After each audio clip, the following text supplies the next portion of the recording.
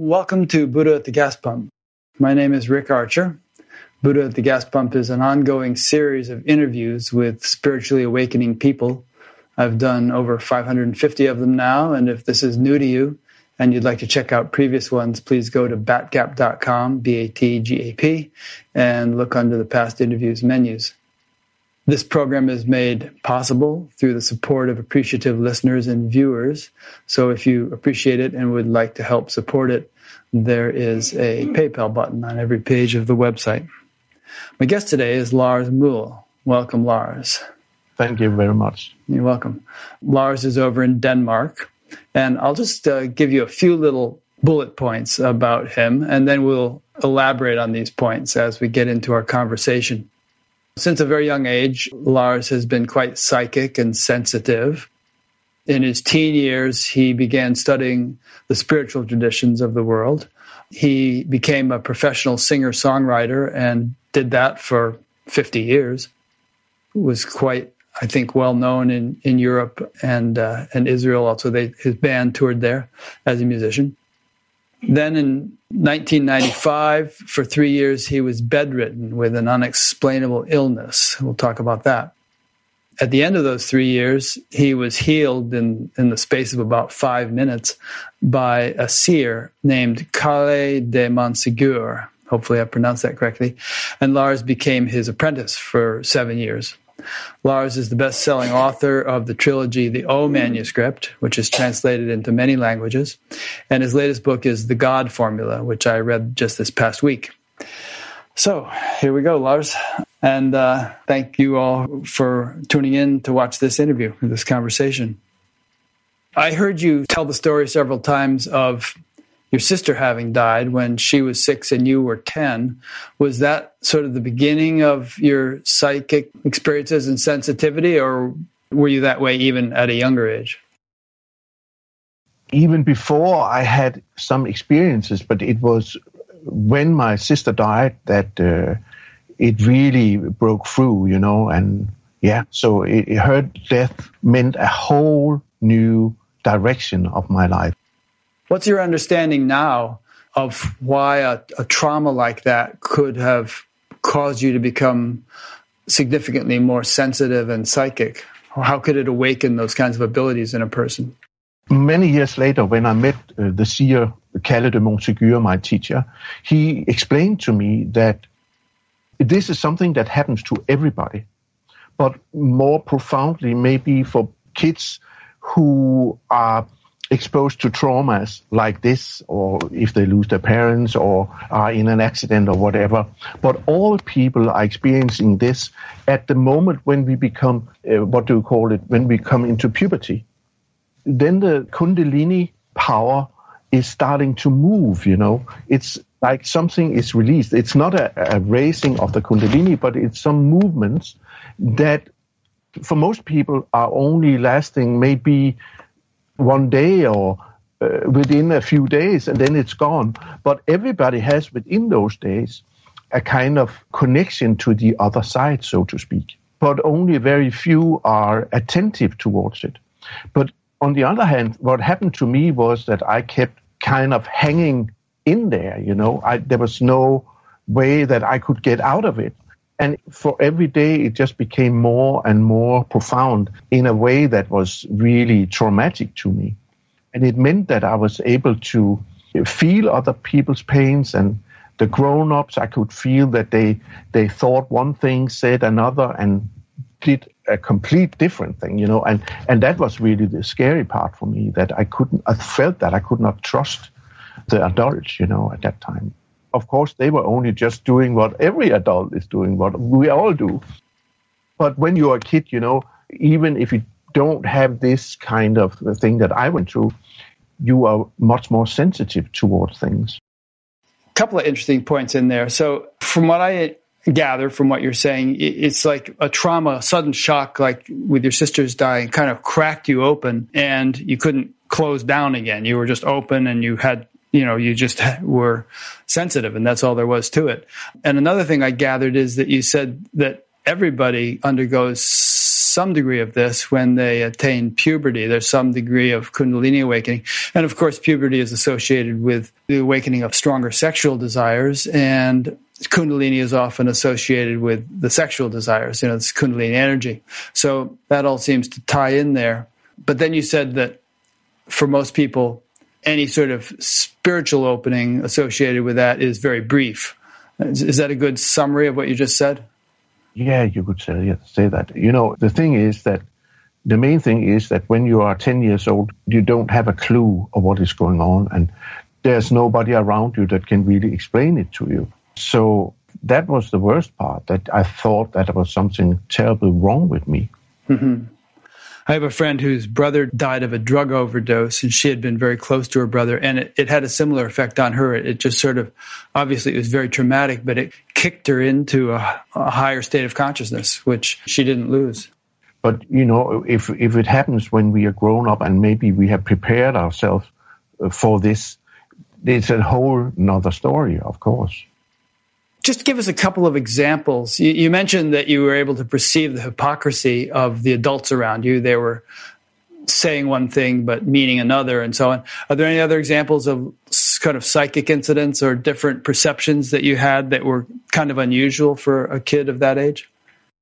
Even before my sister died, I remember that we were sitting in and just playing one Sunday morning very early. The sun came in, and suddenly, just like this, I kind of thought, if you think about a net of light, like small light crystals in the air, that was interwoven with like a net of light. And I could look through it, look through the room, look through my sister, look through the furniture. And it was just for a brief moment. I was taken aback and didn't think more about it. But when my sister died, that came back in a much more profound way, so I was not able to really to shake it off, I had to kind of sit through it until it stopped. So it was like X-ray vision, sort of? Yeah, I don't know how to explain it, There's a lot of terms that we use for explanation of these things that I actually think has been more or less lost their real meaning, like a lot of people come to me and said they think they have had a Kundalini rising and they only had a sore back or something. It's like the sore back is not good enough. Right, it's going to be glorifying it. Yeah, but like also terms like channeling and stuff like that. What is channeling? There's all these terms that I have come to question.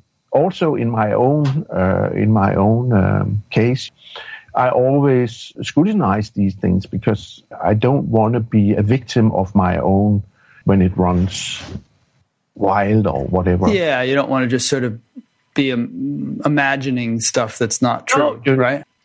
That's another thing that I think we should talk about, because to be able to fantasize is something we all can do, but actually visualize thing, and our gift of visualizing is really important when you become more conscious about what kind of power that is, and how you can use it.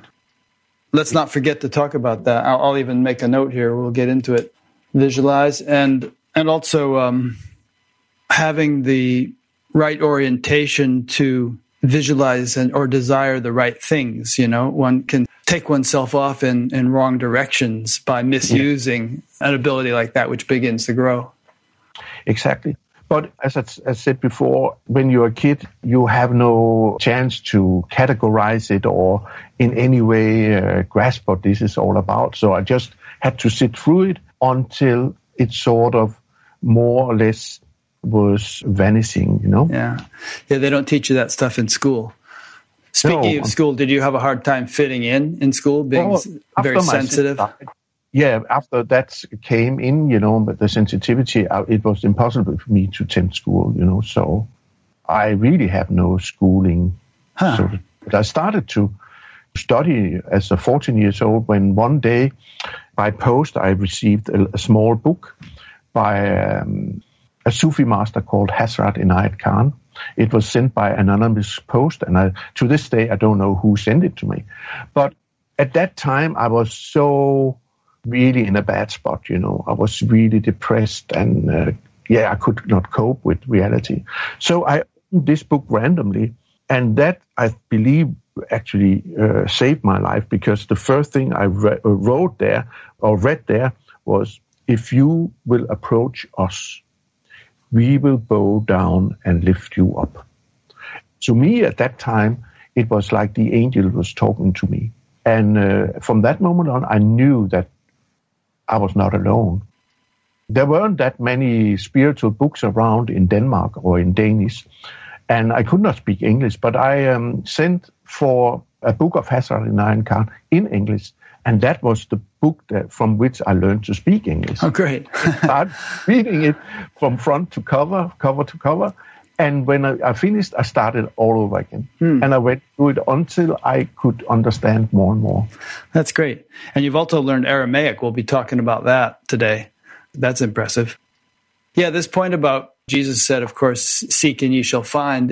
I've seen this so many times where when someone has a sincere intention for God or for higher truth or whatever, stuff starts happening. You know, it's as if whatever we want to call it, the universe, the guardian angels, whatever, they respond quite immediately sometimes, as soon as the intention is sincere.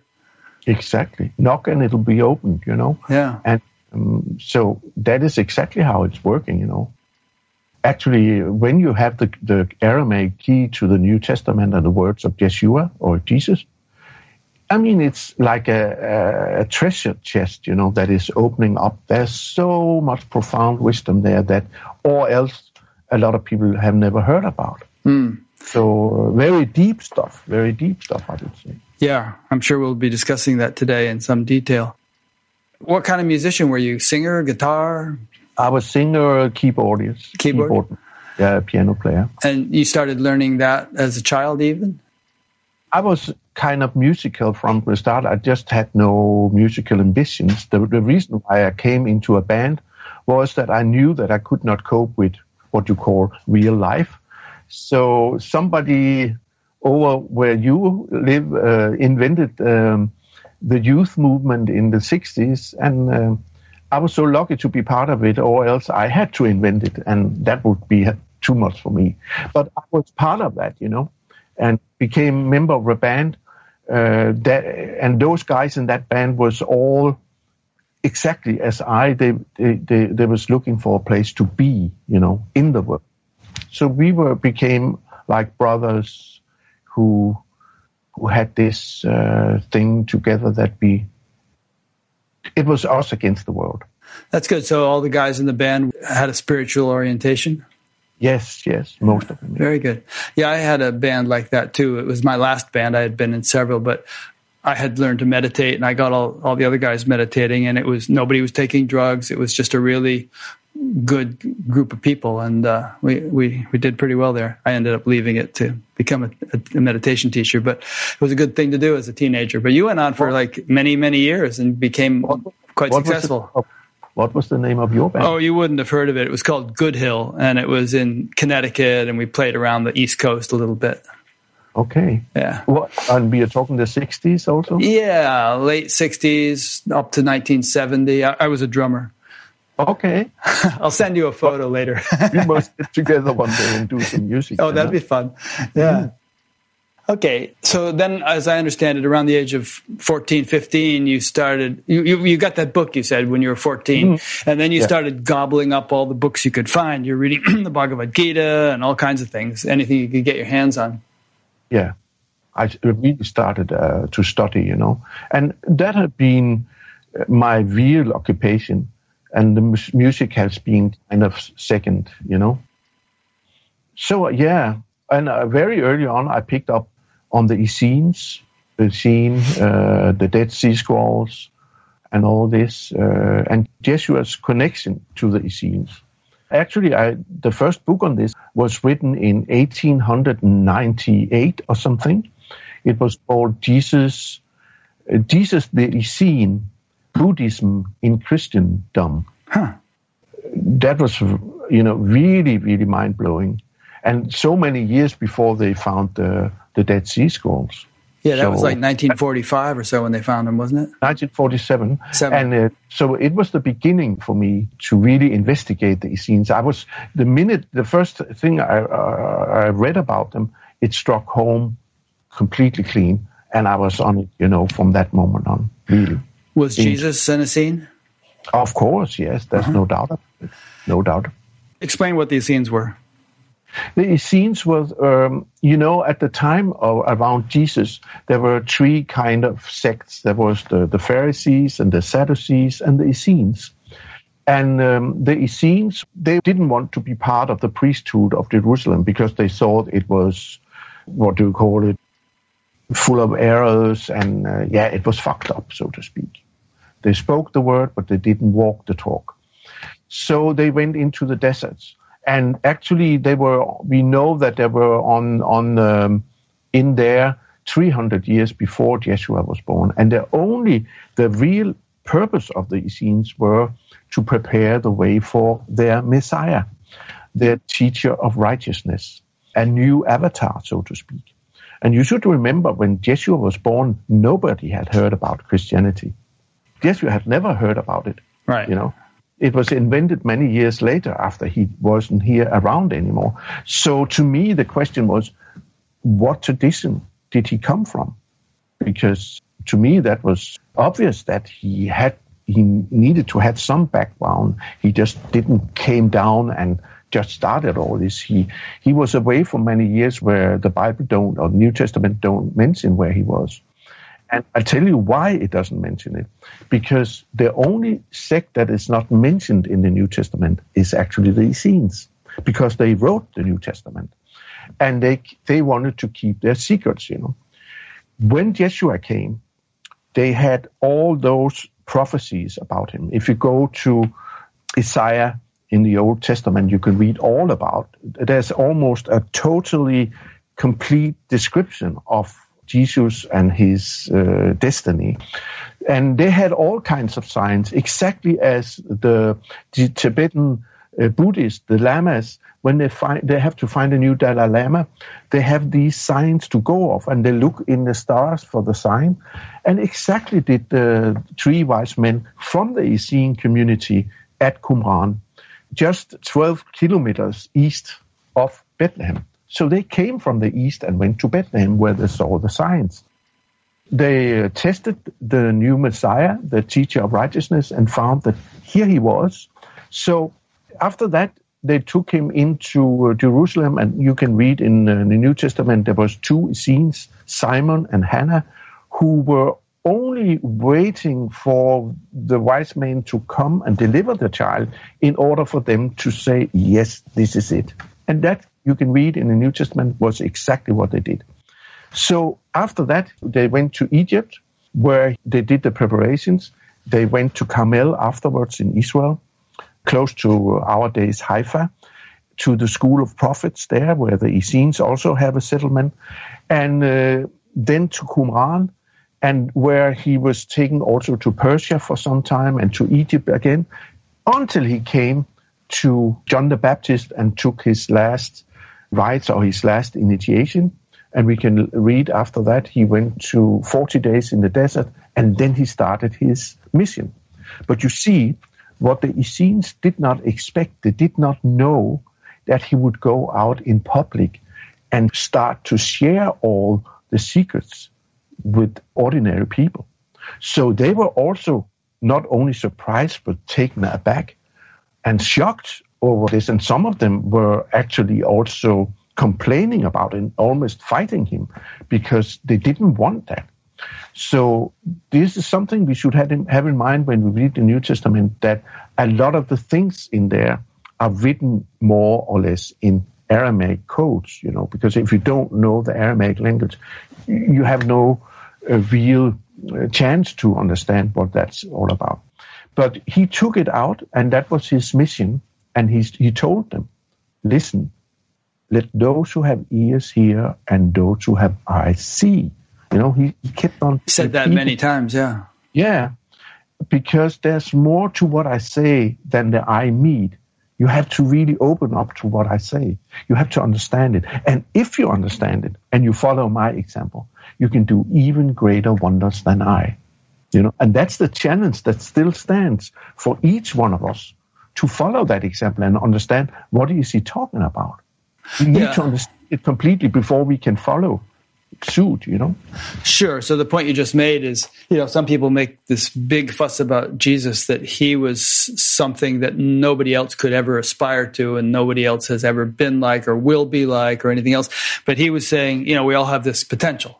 This is totally in opposition to what you can read in the New Testament, what Jesus actually says there.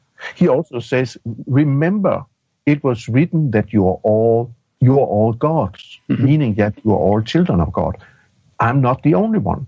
And if you take the Aramaic word for bachra, that means for the only one, the only son of God, there's no such thing. Bachra means the first one, the first soul, the chosen one, but not the only one. If he was the only one, how could he say that we were also children of God? How could he say, follow my example and you do even greater wonders than I? He was luring us into, come on, look what I'm doing, listen to what I say, and go out and do even better. I mean, that was the whole purpose of it. So it was so many mistakes, that he was the first soul coming in as Adam. And he has a whole line of incarnations. Your own prophet, the sleeping prophet, Edgar Cayce? Of course you know him. And I hope the people of America know him, because long before the Dead Sea Scrolls were found, he prophesied about them being found. He delivered so much stuff about the Essenes and Jeshua and their connection and how everything was, how it was. So go and read some of his prophecies and his stuff about this. It's amazing. These things I have also been very, very sufficient for me, and very important in my studies to have Edgar Cayce there also. I get the sense that the reason some Christians get so upset by this idea that you can also realize God and that you have God within you and all this stuff. I mean, it must say somewhere in the Bible that God is omnipresent, right? And if it says that, then obviously God permeates us as much as God is within us as much as he's anywhere. So we could discover him within us if he's there. But somehow they take that as meaning that, I don't know, they just don't seem to grok the idea that God is to be found right within you. They think he's somewhere else, overseeing things, from the clouds or something. I will share with you something very important in this matter, because it says in Luke, the Gospel of Luke, remember, the kingdom of heaven is within you. He stresses that there. You go. Mm-hmm. So if you know what kingdom of heaven is in Aramaic, it is Malkuta Deshem Aya. Malkuta Deshem Aya. Malkuta meaning kingdom, Deshem Aya, heavenly. But you see, within those two words, you have some root words. In Aramaic, a root word is a possibility awaiting its awakening or it's activating by you coming around and picking it up and saying it and actually giving it a sound. And that moment, it becomes a reality. You connect to it. So the root word within Malkuta is milk. And from milk, you have the word Malachi, which means angel, mighty one, messenger, king. And in Deshem Aya, and this is something that all those who are listening to this and watching this, I really want your attention now, because Deshem Aya. You remember we were told in the beginning of the Old Testament that we were born in the image of God. What does that mean? How does God look like? What is it, that image? That image is actually a power. And the beauty of this is that when Yeshua is telling us that the kingdom of heaven is within us, that the Malkuta Deshem Aya is within us, that Shem that is within the Shem Aya is actually that image of God in which we are born. That's the life, that's the power that can never die. Aya Deshem Aya. Aya means who are there forever. It can never perish. So you have this eternal principle of God's image within you. And the beauty of the language of Aramaic is all within the word for kingdom of heaven that Yeshua is actually saying that is within us. You see, it's all connected in that way. And it's so profound and beautiful that you can start working with the Shemaiah in you. Later on, if there's time, I can show you a very, very simple practice that has been so profound in my life that it can change. You can do it anywhere, in the supermarket, at the breakfast table, in the meditation room, wherever you go. Just sit down, connect to your breath, and start doing it. And I'll show you later, because I think it's some of the most important teaching I have to share with people. I want the viewers of this thing that when they leave from here, to take some very, very precious thing with them as a gift. Great. Well, let's definitely take time for that. Would you agree that God, or the kingdom of heaven, is really within everything? It's within rocks and frogs and cows and everything. But the human being has a sort of a unique capacity to actually experience it. Indeed, the breath of God, or that principle we call God, is actually within everything. But man is born in the image of God, meaning that we have the ability to connect if we allow it. That's another thing. We need to give, because we were also given free will, meaning that you can choose to go down that path or down that path. You can take the high road or the low road. Sometimes we have to take the low road in order to experience something that will elevate us even beyond the high road. So there's no judgment in this, how you look at it. It's just a matter of how do you feel. If you connect to your intuition, your higher self, you know exactly what to do. Problem is, most people are not there. We are all enlightened already. We just have to wake up and take responsibility for it and start acting accordingly. Yeah, I have a kind of an ongoing conversation with a good friend who says something along the lines like, who's to say that cats and dogs and mice and chickens and all these other simple, innocent animals are not enlightened? Who's to say that only human beings can? And I said, well, we got to be clear on what we mean by enlightened, because if we really mean realizing the full divinity or the unboundedness of pure awareness, if we want to use that term, it takes a certain degree of complexity of nervous system to have that kind of realization. And that's why, we evolve up to higher and higher and higher, or more complex forms of embodiment of our nervous system, so that ultimately we can recognize divinity within ourselves. And it doesn't seem to be something that the lower animals possess.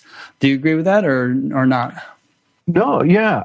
To me, it's obvious that being born in the image of God, and what that means, it means that we are here to make a difference and be co-creators. When we have free will, like you just said. Exactly. But we can talk more about it later, maybe. Okay, we'll go on all day. We have so many things to talk about.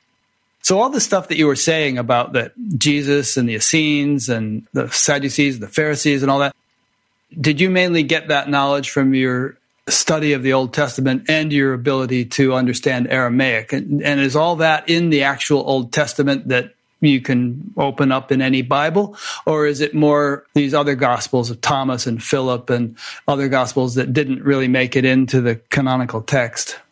It's a mixture of all the things, And it's also, a lot of things happened when I started to work with the seer and being his apprentice, because he never read anything or wrote or read anything, but he practiced a lot. And he had this ability to kind of connect to the book of life, so to speak, and read different things in there.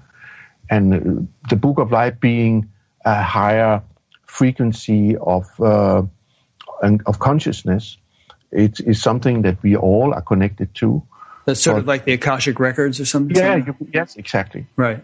In this tradition, it is called the Book of Life. And all people are connected to it. But you need to understand that and allow yourself to be connected to it and start working with it, and refine yourself, sharpen yourself in order to... So I got a lot of information from that, also about I Ching.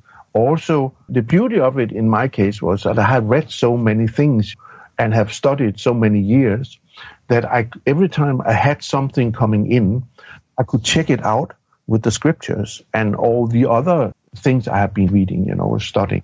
So could this really be possible? Yes. And actually, you should remember that the Essenes, for most of them, and Jesus were Jews. So you can actually find a lot of things in the old Jewish scriptures about that tradition, because that was also his tradition. One other point I wanted to ask you before we lose the thread is, a lot of people think that Jesus went to India and studied there, and there are actually people in India who claim to have records of his having been there. What is your take on that? He had a teacher, a woman teacher, who brought him there to Persia and possibly also the northern part of India. And he was afterwards taken to Egypt, where he had the most important... The Essenes had a school down there outside of Alexandria. But he was mostly into the Jewish tradition and the Jewish mystery schools. Okay. No doubt about it. Another sort of general question, and I want to get back into your personal story in a little while. We'll talk about, your having gotten sick for 3 years and having met the seer and all that. But another general question is, some people would wonder, how is it that what these people did 2,000 years ago is so relevant to us now? And aren't we guessing a lot as to who they actually were and what they actually did? Because things tend to get lost and distorted over long periods of time. No, there has always been people who could connect to different kind of areas. And I have also something I had... the seer told me that I have a background there. I was actually a scribe at Qumran, at the university there. And the first time I came there, I visited that place, was like coming home. When I was there in 1969 with my band, we were taken out there on a day off, and we were just a group coming in, and the guide was telling, and here was this, and here was that. And suddenly I heard myself say, I have to interrupt you because it was the other way around. It was over there. Right. Yeah. To my luck, there was a huge German professor standing behind me, and he said, yeah, I think the young man is right. That's great. So you just had a kind of a recollection of it. Yeah. And he was also an archaeologist. Archaeologist, yeah. Yeah, and he was into these stuff. So that was all strange to me, because I did not know that I knew, That's great. All right, let's get back to your story a little bit. So you kept playing in the band, and as I heard you tell the story, you weren't really practicing anything. But you were reading continuously. Sometimes you would even be backstage reading the Bhagavad Gita or something, and they'd have to pound on the door and say, "Time to come out. We got to play." Yeah, that was later on. Yeah. Yeah, but you were pretty obsessed with that all this spiritual literature, but you didn't start practicing till you met the seer, and for 3 years before you met the seer, you were sick. So it wasn't until 95, when you would have been, 45 years old, that you got sick, and you were bedridden for 3 years with an unexplainable illness. Nobody could properly diagnose it. When you say you were bedridden, do you mean like you couldn't even get up to go to the bathroom? You were like totally flat on your back, or basically you just had to stay in bed most of the time? It started, like 2 days in bed, 3 days up, 4 days in bed. Back to bed. And it became more and more until at last I was almost just lying there all the time. Wow. And were you in pain? Were you like delirious or what? It was like if what do you call something? A sword or a spear? Yeah, an iron sword. Iron rod? Yeah, coming out of my heart. I was like crucified. Wow. of course, I was depressed. I could not even think sometimes, And the last period was like, every day I was down in a mud hole, and I could see there was light up there. So with my last, kind of efforts, I tried to get a grip up there. And every time I was just about to have a grip, I just slide it down again. And I had to wait another day or two before I had the power to start doing that again. Then one day, a voice came in and said, Lars, if you are lying here and you feel so much pain, why not, when you are here anyway, take upon you the pain of all sick people in the world? Mm-hmm. And immediately when that was said, I didn't even hesitate. I knew that if I didn't comply to this, I would lose everything. So I said yes. And the moment I said yes, it was like I was taken out of my body and just standing beside the bed, and the pain disappeared. 4 days later, I was connected to the seer. It was I don't know, it was really a kind of test or something. Do you know who Adyashanti is? You ever have you heard of Adyashanti? No. He's an American spiritual teacher, but he wanted to be a professional bicycle racer. And, he was really into it and training hard and all that. And he ended up flat on his back for 6 months. He couldn't get out of bed, basically. And he didn't know why. Nobody knew what was wrong with him. And then he finally got out of bed, and he gradually began building up his bicycle racing thing again. And then boom, flat on his back for 6 months again. And he finally, transitioned into this whole spiritual awakening. And he realized that he was like, nature was telling him, you're not going to be a bicycle racer, and we're just going to put you in bed here and you're going to just cook until you get the message. Yeah, exactly. Yeah. I can understand that so well. You met the seer, and you because of some friend of yours was asking why you hadn't shown up for some meetings, and she said, "Oh, you should meet this guy and he'll heal you." And so you end up talking on the phone for 5 minutes with him and take the story from there. Yeah, and I just asked him, I need to come and see you. He was supposed to be in Copenhagen. And he said, no, I haven't got time for you for the next half year. But I said, you have to, because or else I will die. And at that moment, he did not know anything. He said, what's wrong with you? I said, I've been in bed for 3 years and so. He said, hang on. And then there was complete silence, And it was just like, and I was just about to hang out on because I thought he had connected and disconnect. Then he came back. He said, listen, you come to me at this and that address at that date and time in half a year. And until then, everything shall be all right. Goodbye. And I was completely stunned, of course. He was okay. So I think it was 20 minutes later, I felt a faint knocking in my neck, like somebody was... Something I experienced later on many occasions. And I was so tired, I went to bed and slept for an hour or so, woke up, and a world that had been in black and white was suddenly in Technicolor. I could hear the birds on the other side of the island sing, It was like I was given my life back. And from that moment on, in that half year, there were so many things happening to me, I stopped smoking, which I never thought was possible for me, and a whole lot of things. It was amazing. That's great. You mentioned that it was almost like a hot iron rod going through your heart or something. You've probably heard of Kundalini. Do you think there was some kind of huge Kundalini awakening taking place in you, burning through your chakras or any such thing? No. I'm positive. No. This had something to do with me not taking the choice that I knew I had to take. To leave showbiz and really start having trust in what I was really meant to do in this life. All my studies, all my this and that. And it was now time for me to go and practice all these things, to walk the talk and start preparing for the work that I was here to do. I started to write when I was 10 years old. I wrote everything down that was happening, everything I saw, all my sensitivities, and everything is written in a thing that I did when I was 10 years old. I started writing there. So I've always been the scribe. When I met the seer, he called me the scribe. Oh, there's the scribe, he said.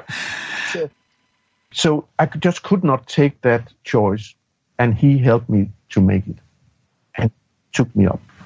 I remember from the movie Brother, Sun, Sister, Moon by Franco Zeffirelli, there was a similar scene where St. Francis had come back from the Crusades, obviously doing something he wasn't meant to be doing, and he ended up getting really, really sick, and he was in bed for I don't know how long, and finally he woke up out of it, and boom, he was like St. Francis. He woke up to this Technicolor world, like you said, and the birds are beautiful, and he just kind of totally transformed his personality. Yeah, it was, as Jeshua is saying, you need to be reborn even in this life before you can enter the kingdom of heaven. And I felt at that moment, when I started to work with Kalle, that I was more and more connected to everything that I had read about the kingdom of heaven.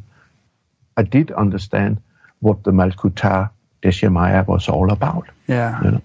So Kalle was your teacher, and he said, come on down here in 6 months or something. So you recuperated, and I imagine got your muscles back working again and stuff for 6 months. And then you left Denmark and went down to southern France, as I recall, to work with him. I worked with him in southern France at Montségur, the holy place of the Cathars. But he was living in southern Spain, in Andalusia. So we also, later on, I went there and worked with him there. And that was sometimes 2 months in a row, every day, just listening to him while he was working with his clients who phoned him every morning from all over the world. And just sitting next to him and picking up what was going on. And afterwards, we were training all kinds of stuff, like healing and what do we call it when you work with what's the name in English? Remote something? Yeah, remote healing, but also connecting to each other's or what is, please. It just slipped my mind. It'll come to you. Actually, I'll read a little sentence, a little paragraph here from your book, and maybe that'll jog your memory. But you said, at one point, he ordered you to stand 1/2 meter in front of him, centering your eyes into his. Quoting you say, for 1 hour, I was traveling through foreign universes and into strange landscapes of the soul, where many different shapes and forms, sensations and insights opened themselves to me. They call that gazing, but obviously with someone like him, it was a very profound experience. It's gazing in the mirror, as he called it. And what is happening when you... But in your case, you were gazing at in his eyes and vice versa. Yeah. And, the eyes being the mirror of the soul. Windows, so you were, yeah. And what is happening when you are looking into a mirror, you see yourself, more or less. But you have to go through a whole process of all kinds of personal stuff because this is very provocative, it's provoking. And to look into his eyes is, that was just too much, But this was something we did again and again, over and over. And until, I realized that while two people are connecting in that way, that is so strong and it's so powerful. And I learned so much from that. So it was a very intimate scene. I heard you say that there was just you and 2 women who were his principal disciples, if you want to use that word. And that you worked very closely with him. I also heard you say that he was quite a character. I guess he used to be a military man, and he was very strict, and he would not cut you very much slack, as the saying goes. And that also he broke some of your preconceptions about what a holy man might be like. He smoked, he drank wine, things like that. Yeah, that when I first had breakfast with him, I being a vegetarian for many years, and the first thing he did, he opened the fridge and took out some sausages, a tin of sausages, and some ham salad, and stuff like that. And he looked at my plate and said, I'm not going to have something to eat. You're actually going to work here. Yeah, that was really, I thought, he was a holy man. How can he, and I had to readjust all my preconceptions about what everything was, And after some of the people who have watched the documentary where he's smoking and drinking, they said, how can he be a holy man when he's smoking and drinking? I said, mind you, he have never, ever said that anything about being a holy man. But despite that, he have helped thousands of people all over the world, given them their life back. So maybe we people who are playing around with spirituality and thinking this and that and how things could be, forget about it. Just wipe that thing clean, that slate clean, and just come back to reality and start right where you are. What are you doing when you're on your own and nobody's watching you? I saw a teacher who was teaching vegetarianism, and it was so terrible to eat meat. And in the break, I found him in down the street having a sausage. Oh, brother! And he was really embarrassed when I came in. Things like that. It's ridiculous. Why pretend such a thing? Why does go down and take that sausage? It doesn't matter, Yeah. I know that the word hypocrite was one of the ones that Jesus uses a lot in the Bible. He's accusing these people of being hypocrites. So good to be true to yourself. Yeah, of course. It doesn't matter. If you smoke, enjoy doing it, or else stop doing it. Yeah. There's for everything, and I think everything is a test, I've been a smoker myself, and I had so much help, when I was quitting it. I never thought I could quit it. I tried so many times, and I failed every time. But suddenly, the time was right. And the difference for me in that moment was I recognized it. I had so many opportunities before that I came to know later, but I never saw it because I was not there. So to be aware and to be present in our life, that's the most important thing in anything. We cannot succeed in anything if we are not there when we are called to be there. Yeah. Now, I don't think we want to give the impression that whatever you do doesn't have an influence on you, obviously.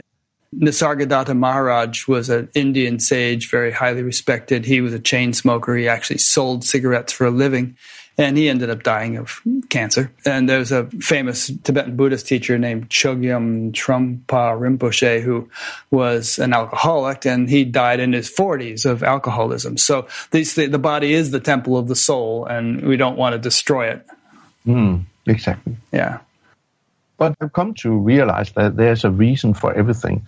And I'm not the one to judge why that person are doing this, or even if I don't understand it. But I'm not the one who can judge anybody. I have my own things to look after. Yeah. And I try to work it out. And I believe that everybody is on their way to do the exact same thing. So we just have to quit all this craziness. There's that saying about not worrying about the mote in your neighbor's eye when you've got a log in your own eye. There it is again, everything is actually in there. Yeah. So you mentioned reincarnation a little while ago. In all of your studies, have you found reincarnation to be part of the original teachings that Jesus was attuned to and was espousing? Oh, yes. The Essenes, they were not believers. They knew. What we have to understand is the Essenes were actually some kind of quantum physics in a way, but just the difference between our day quantum physics and them was that today we are presented by a lot of theories. They practiced it. They consciously knew about it. Carl Gustav Jung, he came to know that secret. Maybe remember that very famous interview where he was asked, Dr. Jung, do you believe in God? And he said, no, I don't believe in God. I know. This knowledge, if I had been the interviewer, I would follow up on what is it that you know? about that we have forgotten, and elaborated on that. But I think that was exactly what the Essenes, because they were practicing the chariot of fire practices that were by which they were able to leave their bodies. They were able to connect to higher consciousness levels and the book of life. So they were prophets. They were very skilled healers and astrologers and stargazers and dream interpreters, and And you know all this because of your ability to speak Aramaic and to have read all these ancient manuscripts. That's where you're getting all this that you're saying? Yeah, but there were also historians from the time of Jesus who spoke about these things and told that they were the most respected people around, and they believed in reincarnation and all this. Sure. My impression, and I'm by no means an expert, is that there was all kinds of politics and intrigue and whatnot, and personal perspectives that ended up getting all these beautiful scriptures and all this wonderful knowledge edited down, and all kinds of things excluded that some person or other felt was inconvenient. I remember hearing there was some emperor who thought that reincarnation shouldn't be in there, so he made sure that got out. So, yeah, I wonder what people now find as the New Testament. I wonder what percentage of the actual knowledge that it represents is left. Maybe 10%, 20% or something. Yeah, you remember the part when they asked John the Baptist, "Are you Elijah who have come back?" And he said, "No." But later on, Jesus said, "You didn't recognize him. You didn't recognize Elijah when he came, and you treated him just like you killed him." He was referring to John? Yeah, of course. And if you know the story about Elijah, you would know that he had a pupil called Elisha. You can read about in the Old Testament, in the book of Kings, the second book of Kings. And Elijah and Elisha, when Elijah died, or he left, he was taken up by God, we can read, in the chariot of fire. It happened exactly at the same spot at the river Jordan, where many years later, Elijah was baptizing Elisha, or John the Baptist was doing to Jeshua. So Jeshua was a reincarnation of Elisha. And if you read about Elisha, you can read he did exactly the same things as Jesus. He went around healing people. He was raising the dead. He was doing all these food miracles with feeding. Loaves and fishes and all. Yeah. Exactly the same. It's in there, in the Old Testament. So there he's actually telling, yes, I'm Elisha who have come back, and he was Elijah. And you can read, go and see the prophecies and things about from Edgar Cayce. Do you remember that Paul, he said, Jeshua was after the order of Melchizedek forever. What is the order of Melchizedek? Melchizedek is actually an early incarnation of Jeshua also. So all the early incarnations of Jeshua that's making up the order of the Melchizedek, meaning the king of righteousness. What is Melchizedek means, the king of righteousness. And the teacher of righteousness was the leader of the Essenes. You can read all about it in the Dead Sea Scrolls. So Jeshua was the new Melchizedek. He was the new avatar, so to speak, the one that they have been waiting for so many years. And without knowing it, he suddenly now is the leader of, or the big thing in Christianity. But he have never heard about it, and I think he would not understand anything of what that is all about. Yeah. He did from what he was about, Yeah.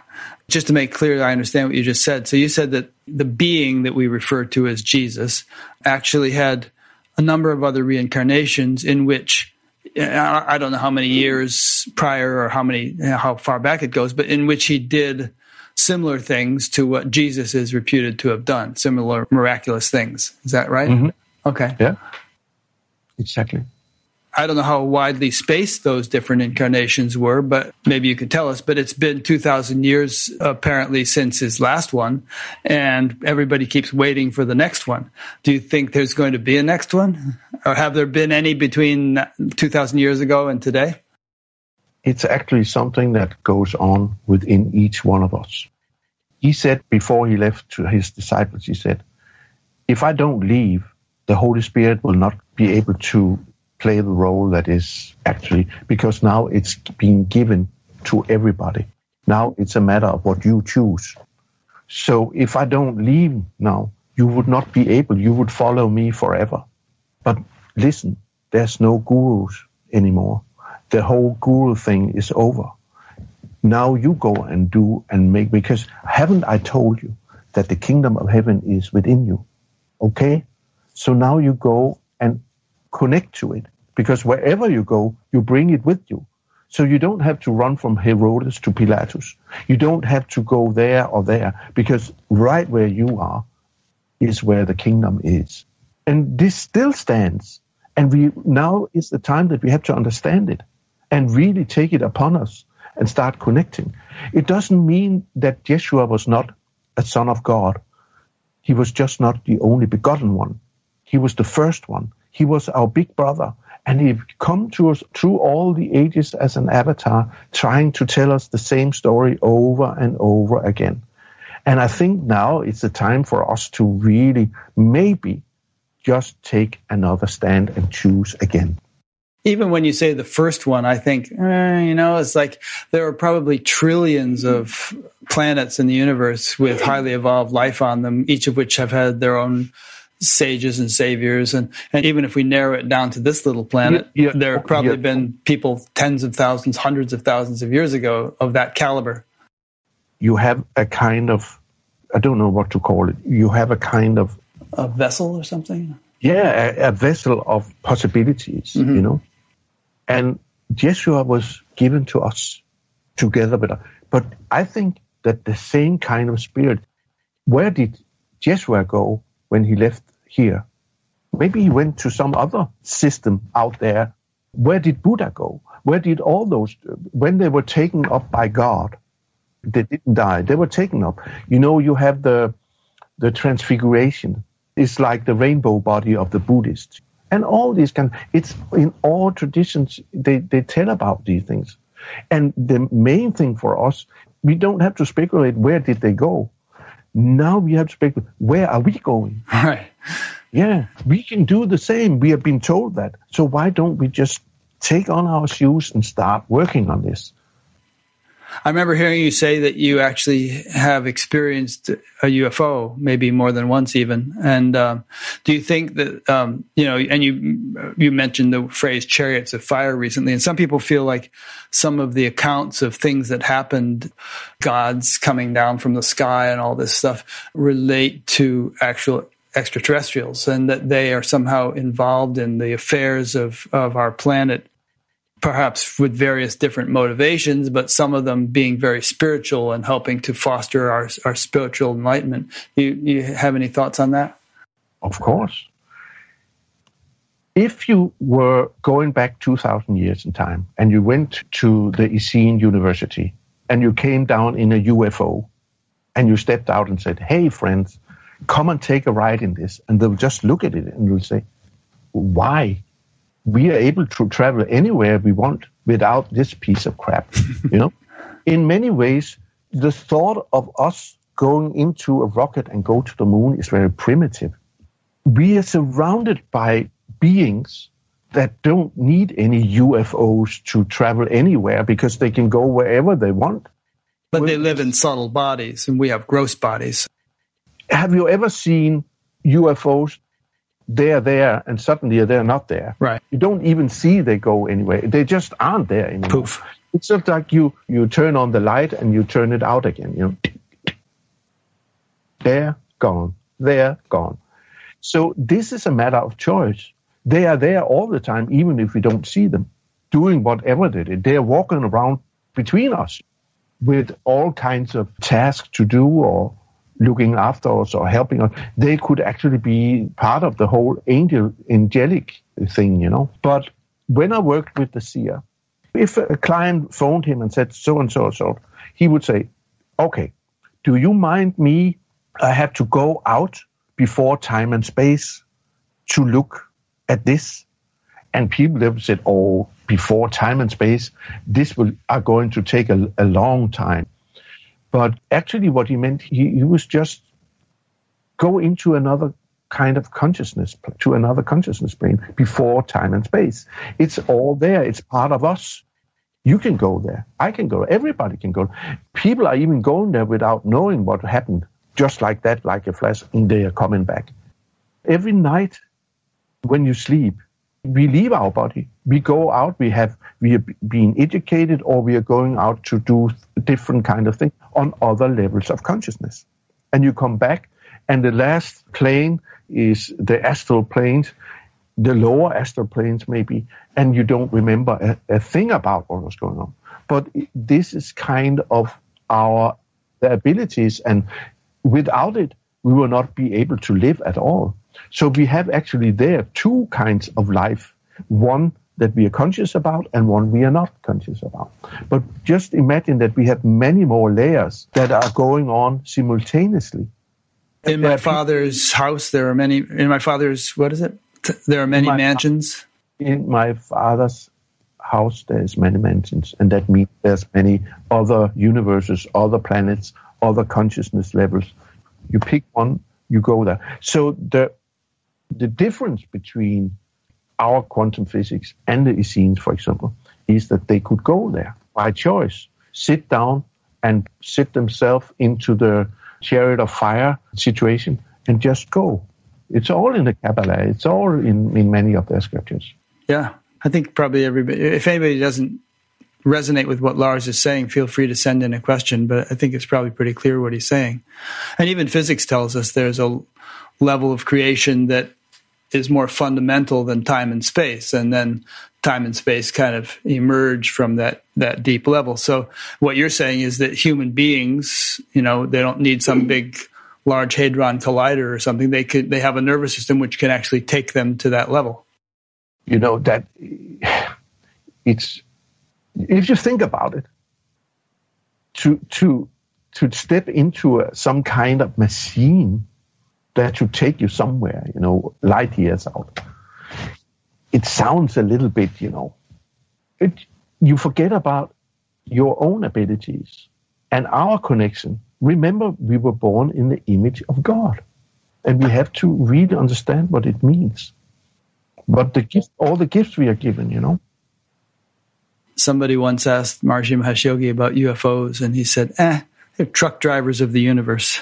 Yeah, that's what I mean. I mean, it's a kind of primitive thing, right, compared to what you're talking about. Yeah. So, you were with the seer for 7 years, studying. If you could summarize, what kind of person were you after 7 years compared to what you were when you first met him? What kind of changes did you undergo? And were those changes permanent? I was so much more both humble and much more confident in what I was about. And by that I mean, when I met him and saw what he was doing and all the problems he had personally of coping with this world. What kind of problems?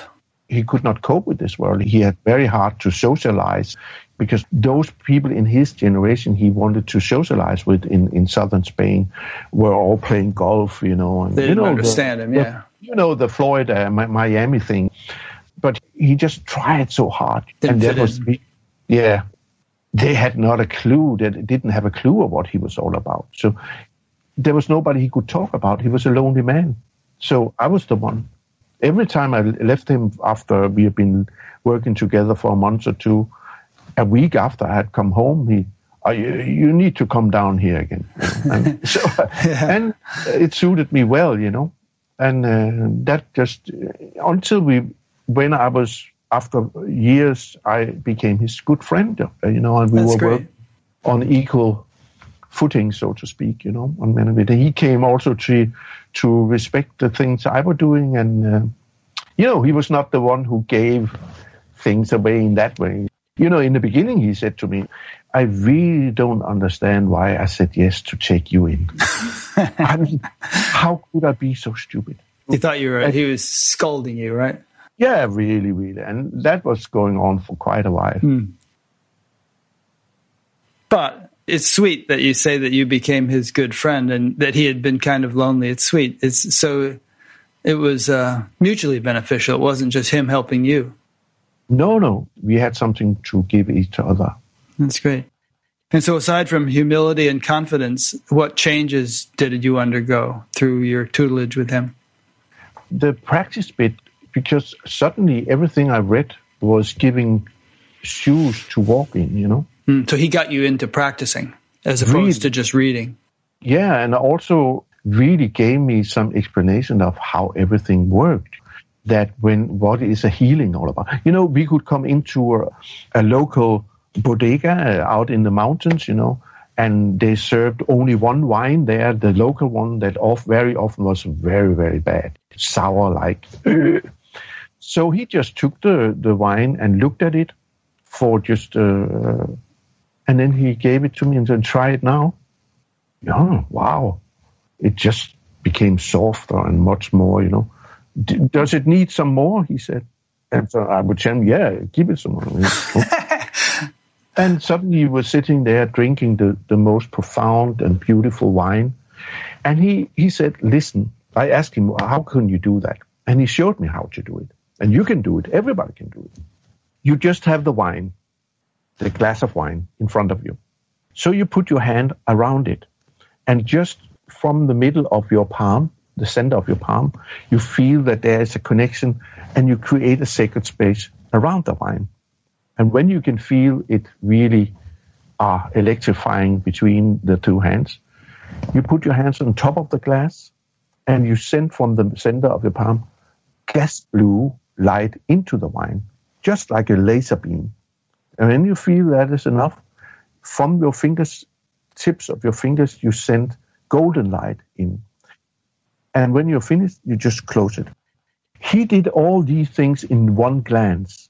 And this is also something I do now every time I eat my dinner or whatever, I just connect to the food. You see, it doesn't matter what kind of wine has an archetypical mother archetype of wine that holds all the best qualities of any wine. So what he does, he connected to the mother of all wines. Like if it should heal you, he would take you back to your original state and get rid of all the things that you have been collecting and who is now weighing you down or are more or less making you ill.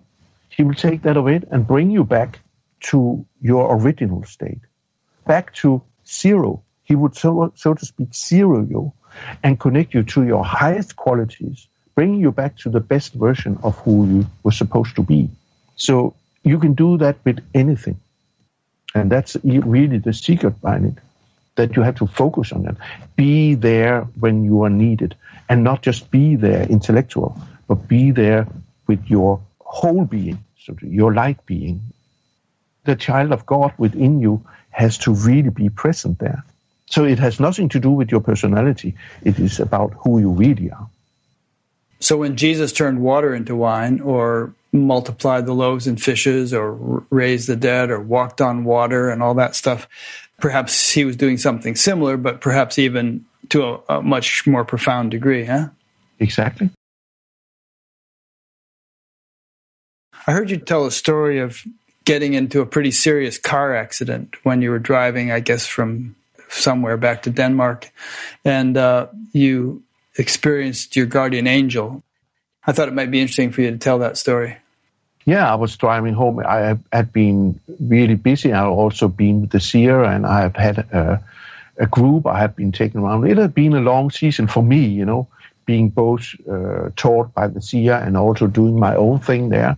And I remembered I was going home. I woke up 2:00 in the morning and just went straight direction Denmark.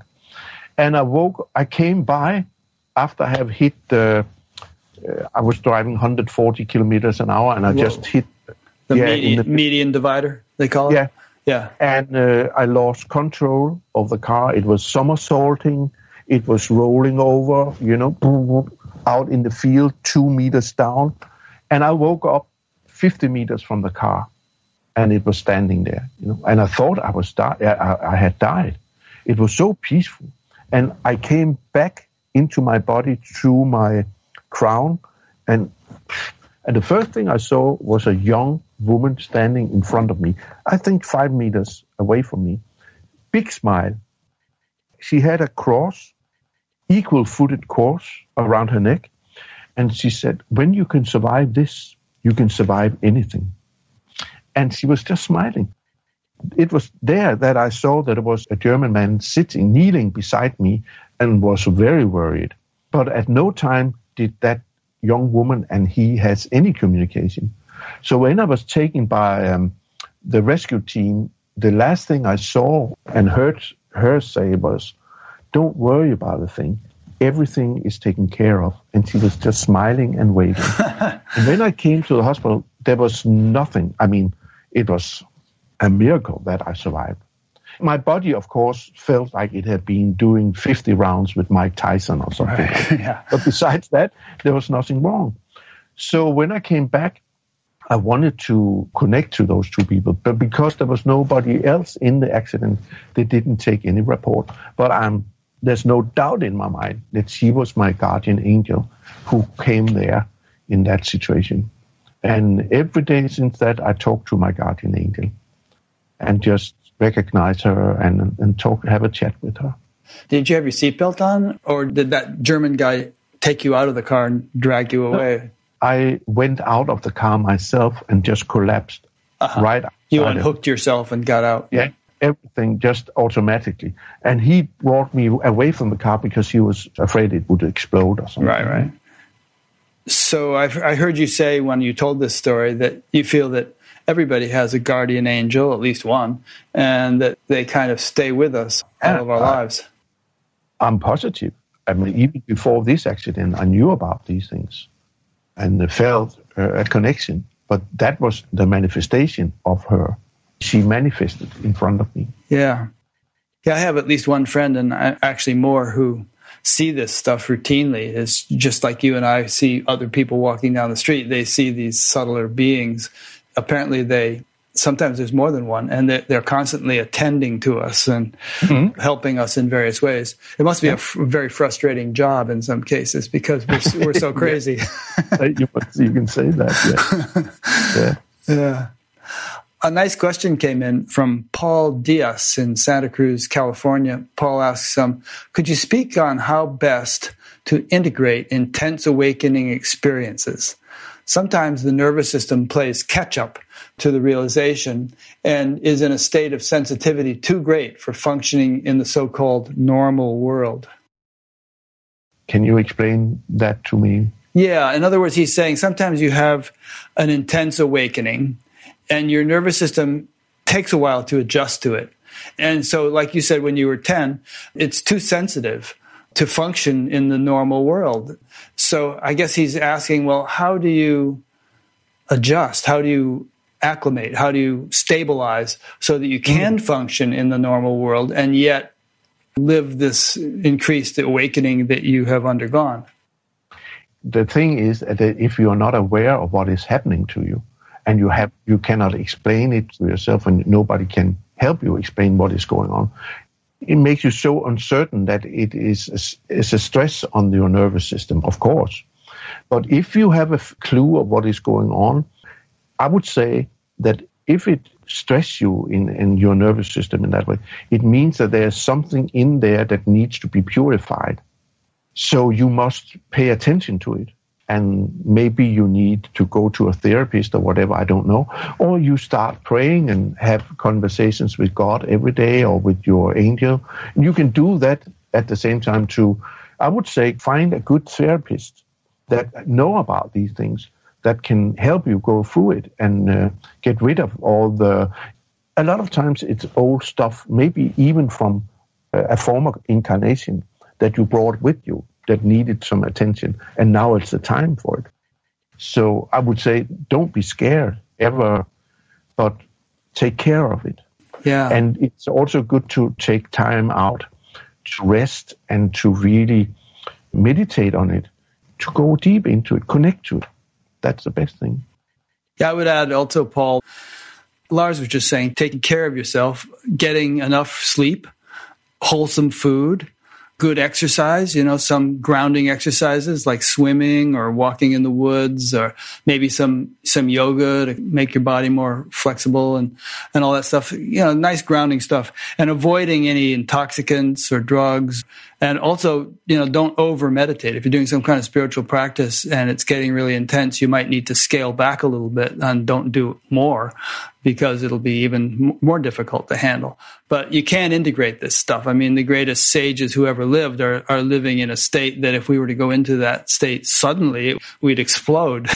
But they have integrated it and are able to function in that state, and that's the whole idea. So hopefully that helps. Another question came in here. This is from someone named Tom in Southgate, Michigan. Tom asks, what do you both think about the subject of spiritual warfare being a reality for humankind to contend with, some kind of battle for souls or energy? I think he's asking, are there some kind of good and evil forces, that are fighting over us and trying to win our souls over to the dark side or the light side or something? Do you have any thoughts on that? In this world we are living in, on the three-dimensional plane, we are the creators of any dark, or again, it's a matter of choice. I feel that a lot of the lower astral things that is going on is all created by man. When people, they start complaining that how can there be a God when there's war there and famine there? And I have to remind them, it is all because of the choices that we made, because we were given this gift. We were even being ambassadors of God, and we were told, take care of this, take care of the animals, take care of Mother Earth, please. But what have we done? So there's so many things we didn't understand. So we created also a lot of mind stuff that is going on. The seer, he said, if you think that thoughts are free are toll-free, forget it. They create reality. You create reality with your thoughts, They leave a mark. The worst thing about the pollution that is going on is actually the pollution created by our thoughts and deeds. And we have to deal with that. So I think that is what we experience when there is dark and light forces. There's also people who ask me, how can we protect ourselves? But even the thought of that you need protection will attract something that will attack you. If you know that nothing can attack you, if you keep to your path and do your work, nothing can. It's impossible. If you open yourself up to it by start to dealing with all this stuff. I mean, you don't have to think that there's a lot of things going out up here. We are masters of doing that here on Earth ourselves. It's true. I think where you put your attention makes a big difference. I mean, if you spend a lot of time watching horror movies and putting your attention on negative things, and also if you weaken yourself with various substances and so on, you become much more susceptible to negative influences wherever they may be coming from. Exactly. But just as a follow-up question, if it's true that we have guardian angels who are positive and holy and are looking out for our welfare, could it not also be that there are negative counterparts to those who are mischief makers, who are trying to make trouble for us? The fallen angels are us. End of story. So those other angels, what we are talking about, the guardian angels, are here for us. But if you have a friend in Michigan, and you phone that friend every day, and that friend will never answer your call, you decide to go to Michigan and see that friend, and you can see it that your friend is in the house. You go and knock the door, but it isn't open.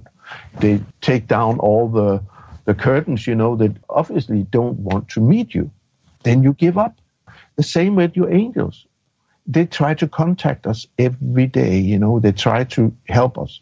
But if we don't respond, if you're not connected to your higher intuition or your higher self, and you just refuse and you turn your back all the time, you need to go down on a bed for 3 years or something like crazy like that in order to find out that you must change.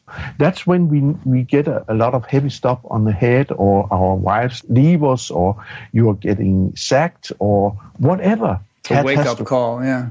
Exactly. And that is the angel Uriel who comes in and said, the fire of God, so to speak, who said, wake up. Yeah. It's time to change. And maybe we don't have to be sick for 3 years or have some horrible thing to happen to us if we go ahead and take the initiative to, start doing practices or whatever. That's the message. Yeah. Connect to the best version of you and forget about all the other stuff. A question came in from someone named Sarah in the UK. She says, you mentioned the chariot of fire. This is commonly referred to as the Merkaba in various traditions, a vehicle to let the subtle body travel to other astral realms. Can you say anything about activating the Merkaba? Yeah, it's all in my books and in my workshops. There is a whole kind of recipe for opening up to that. It's called Beshem Adonai, Mia Meni Mikael, Umi Smoli Gabriel, Umi Lifanai Uriel, Umi Akorai Raphael, Veal Roshi Shekinael, Veba Levi Mashiach. And that's all Aramaic words? Yeah, that is the scene code, so to speak, for the chariot of fire, for the Merkaba. But that is not all. This is just the introduction to it. That is, and you need to understand every word of what that is, and you have to connect to it with your whole being. But that is my work, so to speak, to introduce people who are interested in this tradition into that and to the esoteric Christianity. Can I say something? Yes, please. To that lady, you can go to YouTube and you can write my name and the Gate of Light, and you will see a half an hour film from the cave 4 from the Qumran, where most of the Dead Sea Scrolls were found. And in that cave, Yeshua spent 40 days in the desert. And you can see me perform this chariot of fire there. The Gate of Light and my name. And you'll find YouTube. Film. Okay, good. And if you want, I could even find that and put a link on your page on Batgap so people can hop right to it. That is very crucial to my work. This is a special moment in my work. Quick question, and then I'm going to ask you something that might take us a little longer to discuss. This is Susan from New York asks, please ask Lars to talk a bit about the Kabbalah and what he learned about it. There are so many Kabbalistic schools. I've been traveling to Israel a lot, and I also spoke to some of the greatest rabbis there and talking about these things. And you will find that if you go into one Kabbalistic school, they have one recipe and one way to work. And if you go into another, and so on. So they have put in a lot of protection, so to speak. So people that are not Jews, they are not able to get in and get the real Harmonia, or what you call it, the real teaching, the real deal, yeah. So it is very much up to you, whoever you are, to find your way into it. And the problem with that is there's so many pitfalls and dead ends. So most people, they just give up. But I have been kind of lucky, so to speak, that I was able to know the language, and I could work with these things, and I could ask the rabbis, and because they knew I could talk the language, they would open up some of these stuff for me, But mostly it is about practicing yourself and finding, how does this feel to you? What does this do to me? If somebody came to you and said, you have to stand on your head 2 times half an hour every day, and you have to put War and Peace on top, and you have to stand there for half an hour. Then you go into and if you don't have a clue why you're supposed to do it, but you're just doing it, nothing will happen. So this tells you that you have to really invest yourself in this. And I would like to just share something with you, because Christianity is more or less built on one word, sin. But actually there's no word for sin in Aramaic. Sin means when you're missing the mark. And when you miss the mark, you can only do that because you're not present. Yes? So to be there, as I told before, and to be present and to be there when you're needed and just invest your whole being into whatever you're doing, then you'll succeed. And when I'm talking about success, I'm not talking about success in life or anything. Some of the most successful people in our reality, they will never come close to what I'm talking about, but they can still be successful. So to succeed in what I'm talking about is a total investment of your whole being, not just your business side, you know. This is the innermost part of you that must be exposed and open up, like a heart that opens up towards this, and you send all your inner. Remember, Jesus is saying to us, don't hide your light underneath a bushel. So that inner light is that light of the inner kingdom that he's telling us is within us. Now you must allow this light to shine out into the world and create a sacred space wherever you go. In the supermarket, when you're doing your laundry, whatever you are doing, when you make love to your lover, when you speak to your best friend or whoever you meet, you can actually be in that sacred space. But it takes practice. So this is what my work, my personal work has all. What I'm talking about are personal experiences, not some crazy theories that I've read in books, you know, because I have read so many books, you know. And when I met the seer, I understood one thing, that I didn't understand anything. I didn't have a clue of what they were talking about. But when I met him, who have never really read anything, I started slowly. It dawned on me I was the biggest fool on earth, the biggest idiot, because I had parked all my stuff on one number, and it was the wrong one. This is the thing.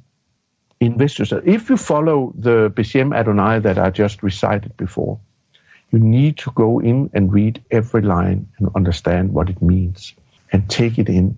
Meditate on each line, on each angel that is mentioned there. And that one is in the God formula, or where do you get that? It is in the God formula. It's in my book, The Law of Light. It's also in my book, The Gate of Light. That is all talking about this stuff. Okay. And also, before we finish today, you're going to give us a practice, but we'll get to that in a little bit. So, as I mentioned to you before we started, like I listened to about 12 hours of your talks and interviews in the past week. I'm crazy.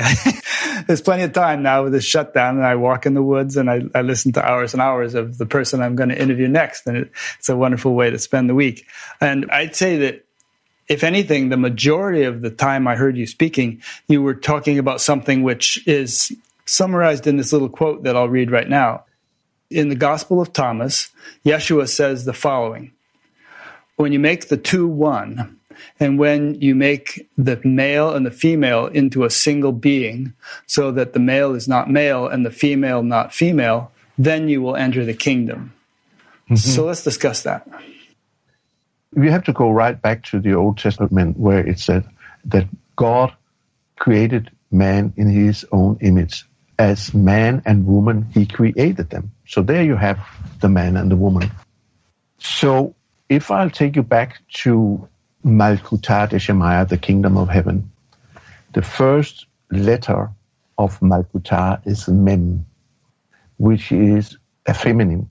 And the first letter of Shemaiah is Shin, which is fire and masculine. So you have water, Mem, and you have Shin, fire, feminine and masculine in the kingdom of heaven. And you remember that John the Baptist, he said in the New Testament, I came to baptize you with water, but there will come somebody after me who will baptize you with fire. So there you have it again, the feminine and the masculine. When they become one, you can move mountains. So they are talking about the feminine and masculine within you and in me and everybody else. So you just have to elaborate, what does that mean? What kind of qualities is the masculine in you, and what is the feminine in you? All this I have tried to elaborate in my little small book, The God Formula. So it's all in there. But you see, the practice I really wanted to share with you is you know that Yeshua is talking about he will send the Holy Spirit. And Holy Spirit in Aramaic is Ruach HaKodesh. Just take the sound in. Just taste it. Ruach HaKodesh. Meaning, Ruach meaning electricity, breath, spirit, and the Kodesh as it was supposed to be, holy. So Holy Spirit, Ruach HaKodesh. Think of that as a mantra. So you inhale through the heart chakra in the middle of the breastbone while you're saying to yourself, Ruach HaKodesh. Pause. And when you exhale, you use the Aramaic word for kingdom of heaven, which is Malkutah Deshemaya. So meaning, you are now activating the Ruach HaKodesh on your inhaling breath and manifesting the kingdom of heaven around you with Malkutah Deshemaya. So just try this. And the breath must come all the way down to your stomach. So when you inhale, the stomach must come out. And when you exhale, just press your stomach in slightly. So it goes like this. Inhale, Ruach HaKodesh, Malkutah Deshemaya. Ruach HaKodesh, Malkutah Deshemaya. Or, until you are familiar with the Aramaic, you can say, Holy Spirit, Kingdom of Heaven. Holy Spirit, Kingdom of Heaven. You are calling for the Holy Spirit. You are, so to speak, activating it because it's right there where you are. And you are manifesting the inner kingdom of heaven around you on exhaling. This is my daily practice wherever I go. If I come into a place where there's a tense feeling or atmosphere, I sit down in a corner for 5 minutes and do this without anybody knowing me doing it. And you will see the whole thing evaporating and everything will be calm and fine, and you just go on. You can do it anywhere. And you can heal yourself with it when you become familiar with it. It's the strongest prayer that I know, and it's my experience. And I've done it for so many years now that I use it in healings. Is there a webpage where these instructions are written down? It's in the God Formula. In the God Formula book. Okay, yeah. Good. It's shown there how it's done, and also some variations of it, how you can work with it. Yeah, there's a diagram actually in the book. Aside from doing it in a tense situation or while you're standing in line at the post office or something, do you sit down for a certain amount of time in the morning or something and do that practice? Yeah, I do it 8 o'clock in the morning. If anybody has any questions about that while we're still talking here, feel free to send them in. Here's a question that came in from Cheryl Folds from Panama City Beach, Florida. She asks, did the original apostles do what Jesus asked them to do when he sent them out, or was the message mixed in with their human tendencies? In other words, did they sort of corrupt what he had asked them to do? Yeah, some of them did, I mean, there was so many different people between them. Of course, they had different issues, and some of them was not really there. If you collect so many people or whatever, there will always be different planes and niveau for those. So they all each had their own thing to deal with on top of what they were doing. But I think that they learned, some of them really became very good healers and prophets. I heard you talk a lot about Mary Magdalene and how she was not only not a prostitute, as she has been portrayed, but was Jesus's mate, his wife, and was a high priestess in her own right, even before they got together. She was a highly spiritual person. I guess it was Peter, you said, was kind of jealous of her because Jesus was giving her so much attention and so much authority and everything, and perhaps he was responsible for her tarnished reputation that ended up coming down through the ages. Yeah, the first time I really recognized her was, I was waiting for the Nag Hammadi scriptures, the Thomas Gospel of Thomas and Philip and Truth and all these Gospels, they were being, I was waiting this was in 1984 for an English translation of all those scriptures that were found in Egypt in 1945. And when it came, I just sat down and started reading from cover to cover. And after the Gospel of Thomas, I came to the Gospel of Philip. And I just read, and I was blown out of my chair, until I came to that sentence. Mary the Magdalene was the disciple that Jesus loved the most and often kissed on the... And then there was a hole in the manuscript, 2 brackets. So after having the shock that he was actually kissing her very often because he had chosen her somehow, I just had to find out what part of the body he kissed her on.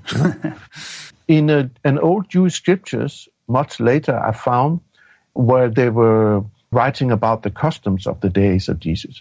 Married couples never kissed each other in public. They never showed any kind of emotional things between them. But in another place, I found that was the way that the initiated recognized each other and revered each other. They kissed each other on the mouth. And we remember the kiss of Judas. So Judas might also have been an initiated, and it would have been strange if he hadn't come up to Jesus and kissed him, because he could have just pointed him out. He didn't have to go and kiss him, but he had to in order to keep the rule, between them. It was a custom. The custom. So Mary the Magdalene was, of course, on equal footing of Yeshua, because you can also read she anointed him more than once, and you can read in the Jewish scriptures that the one who's going to anoint somebody must be totally equal with that person. So if she was a whore, he must be a thief. But we can read that he was Yeshua Nazarene. He was Yeshua the Nazarene, meaning he was the initiated one, or the one who knows about things. So she was Miriam the Magdalene, meaning Miriam the exalted one. That was her initiated name, like John was the Baptist. That was his initiated name. That was why he was here. So she was the one who was above, who could see things. She was a prophet, and she was a healer, a great healer. So that was what she was all about. And of course, they were married. We can read in the New Testament that the marriage at Cana, just after he started his mission, that is the marriage to Miriam the Magdalene. She had been down with the therapist near outside Alexandria in Egypt to be educated there. And there was a mystery school there that also educated women. And she came back. And from there on, she was the teacher of the women disciples, and he was of the male disciples. No doubt about that. And it was no ordinary marriage. They were mates because they had this common thing. They were there actually also to show the masculine and the feminine, to manifest it.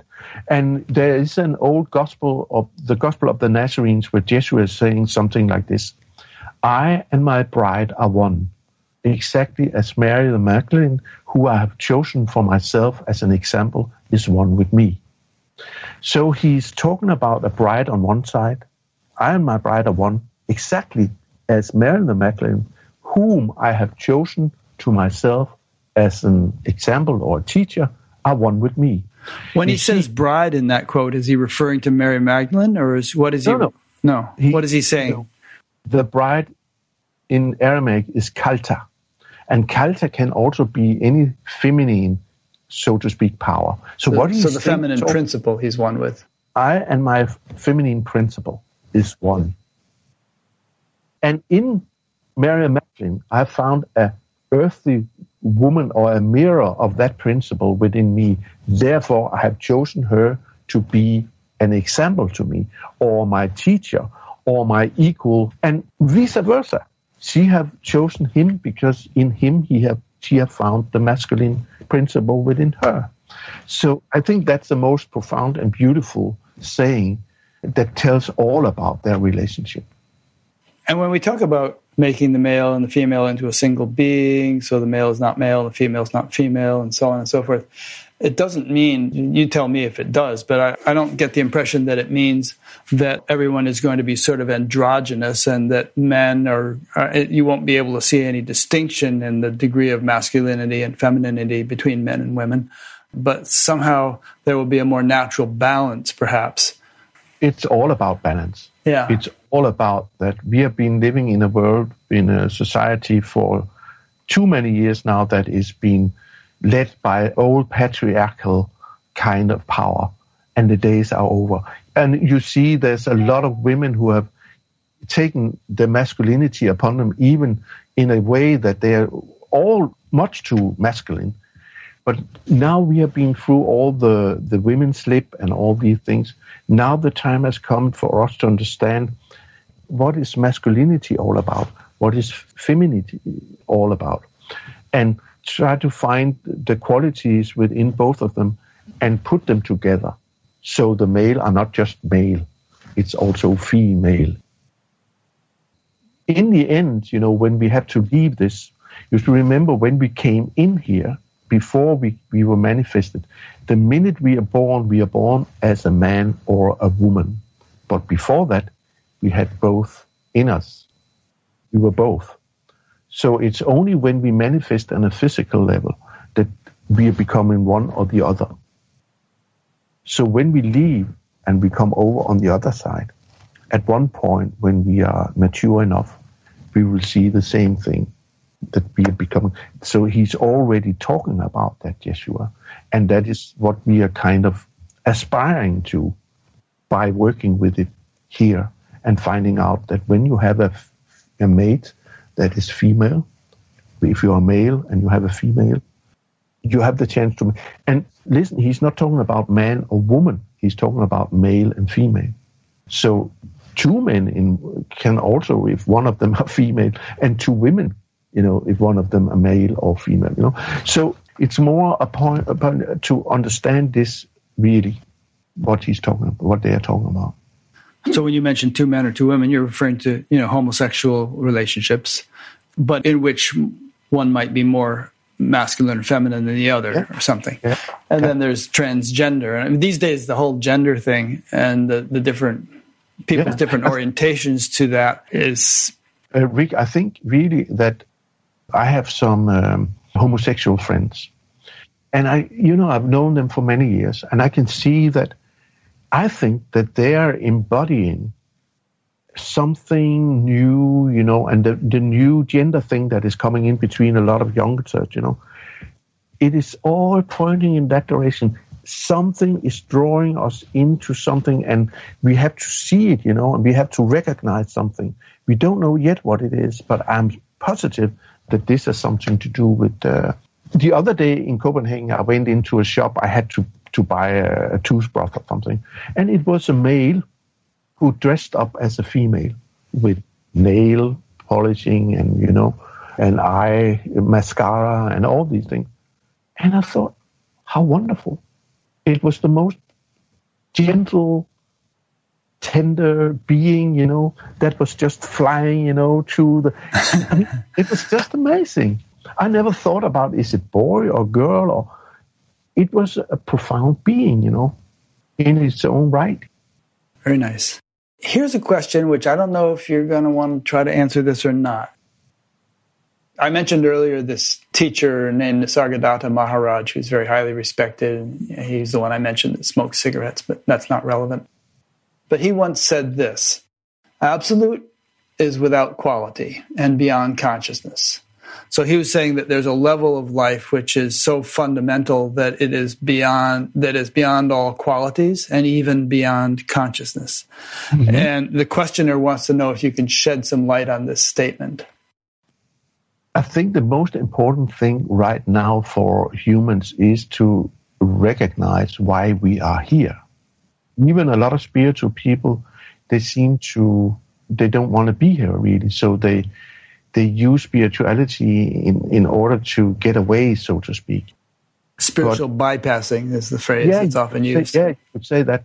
But I think when we really come to know that we right now are manifested here as physical beings, there is a reason for that, with all the dramas that we create, that we have to, first of all, we have to find out what kind of drama do we find ourselves in the midst of. Maybe now start to elevate ourselves beyond that, to go above that drama and start to see how is the world looking from there, and then take the next step. And in order to understand, or else I'm afraid that we won't understand what this guy you just recited is talking about. But to me, there's no doubt that there is a oneness level where everything becomes one. It doesn't matter if you're male or female, and you are just welcomed and you are accepted exactly as you are, because when you are on that level, all the dramas, things that we are dealing with here just falls away, and we start to see clearly. The veil is drawn aside, and we see things as they are, for what they are, and start to see how many things we are actually have to express our gratitude towards, because this is another thing that we are very good at complaining. There are so many things to complain about, but instead of complaining, we should do something about it, and then show our gratitude for our ability to do something about it. Yeah, I jotted down from your book a phrase that went like this, world of answers, which begins where human intellect and three-dimensional reality cease to exist. Exactly. Perhaps that's the same thing he was alluding to. The problem in our world today is that everybody is looking after answers in the world of questions. And you will only find temporary answers with temporary value. We really need to now dare to start working in any tradition, spiritual tradition, that will take us to the next level, and just open up and see what it's all about. Yeah, and here's another quote from your book that relates to what you just said this time, which is perhaps a good thing for us to conclude on. You said, humans have only one life, but it is eternal. The soul is on a journey toward ever higher states of consciousness, and only humans themselves can determine the speed with which those states can be attained. Exactly.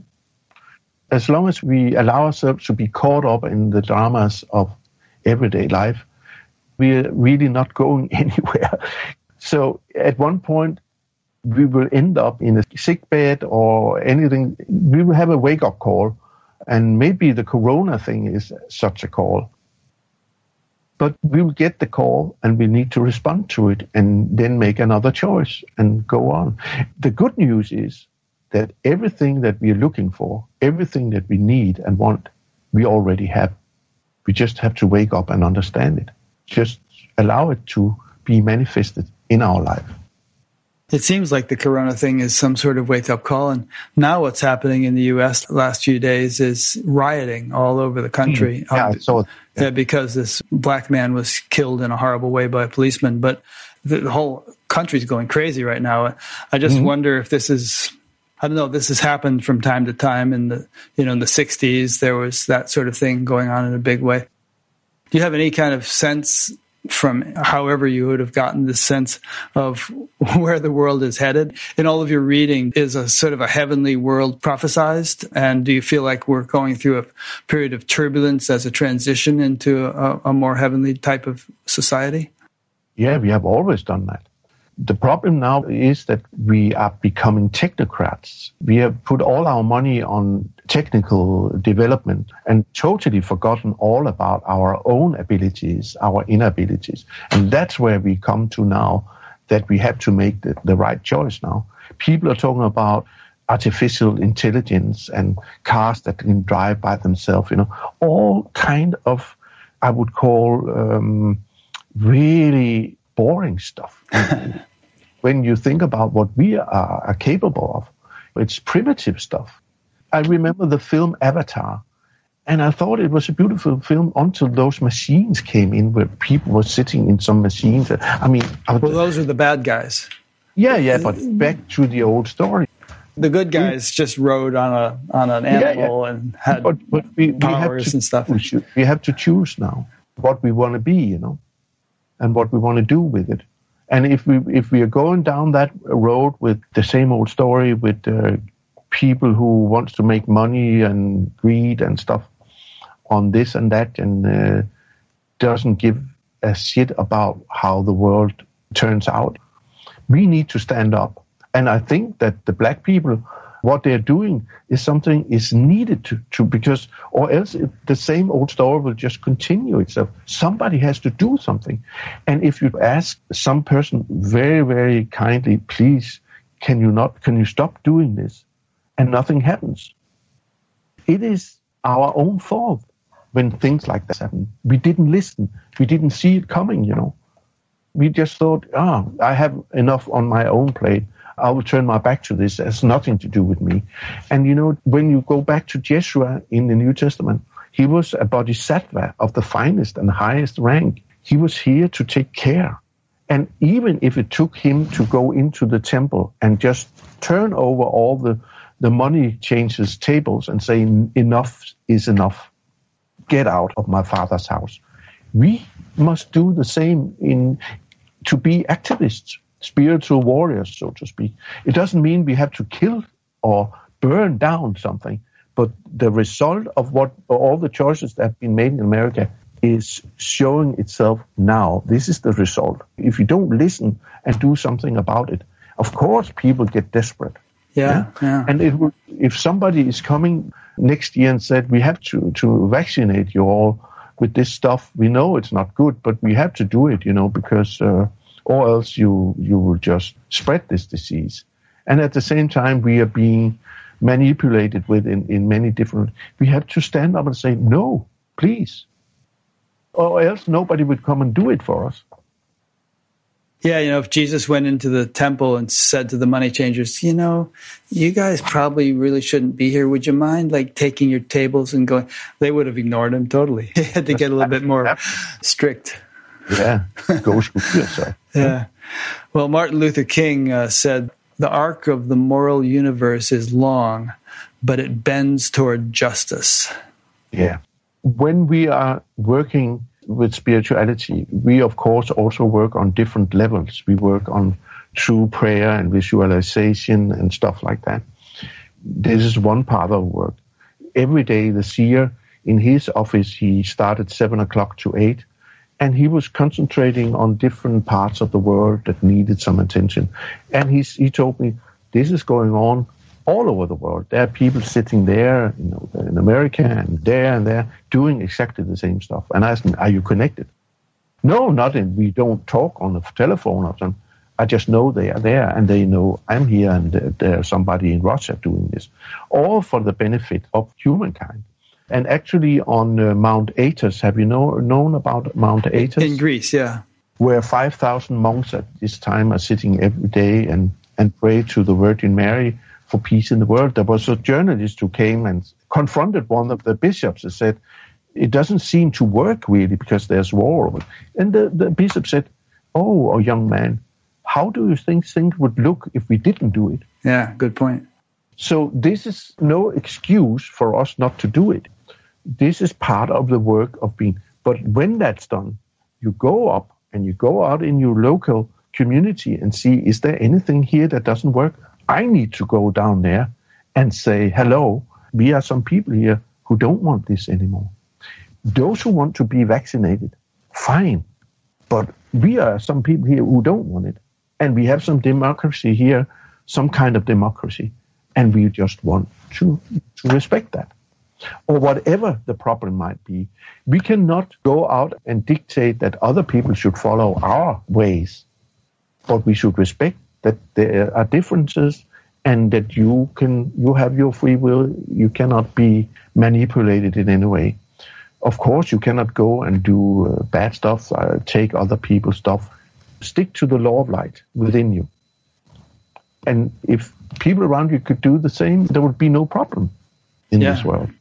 One thought that I always have, and perhaps you could comment on this as a way of concluding, is that, like you said, I've heard you say, life is like 5 minutes. It's just such a flash in the pan in terms of the whole time span of the life of our soul and the life of the universe and so on. And so There's that saying, make hay while the sun shines. It's a precious opportunity, and it's in our best interest to make the best use of it we possibly can in terms of taking whatever evolutionary opportunities there are, taking full advantage of them, making as much progress as we can make in this short lifetime. Yeah. Then, of course, we must always define what is progress, what is real progress. Yeah. Where does it lie, Because as I said before, it seems that we have invested much too much on technology. Well, I mean spiritual progress, coming closer to God, that kind of progress. Exactly. We must, so to speak, manifest the gifts that we are being given and get them going, So if that happens, we will realize that it's nice to have a fridge, it's nice to have a television, but these things are not God, Sure. They're just things. And if you had had a self-driving car, you might not have had that car accident. So technologies can be good, but on the other hand, they're not our savior. They're not the ultimate source of solutions or fulfillment for human beings. Okay, Lars. Well, thank you very much. What kind of things do you do aside from the technique that you just taught us? How can people connect with you or plug in? I know you have your books. Do you do any kind of webinars or anything, seminars? Yeah, I have also done some work in America and visited it a few times. But I do webinars in between, I've just done a few. Probably can't do them these days, but once you can get back to doing them. Yeah, but I'll do webinars as I have done a few of, and I will do some. And you just have to go to my website or my Facebook site, and it's all announced there what I'm doing and where I'm doing it. Good. I'll link to those from your page on Batgap. Alrighty. Well, thank you very much. It's been nice getting to know you over the past week and having this conversation with you. Thank you very much, Ricky. Thank you for having me. Oh, you're welcome. I appreciate it. Good. All right. Thanks to those who've been listening or watching. As you know, this is an ongoing series, so if you would like to be notified when new interviews are posted, you can subscribe on YouTube.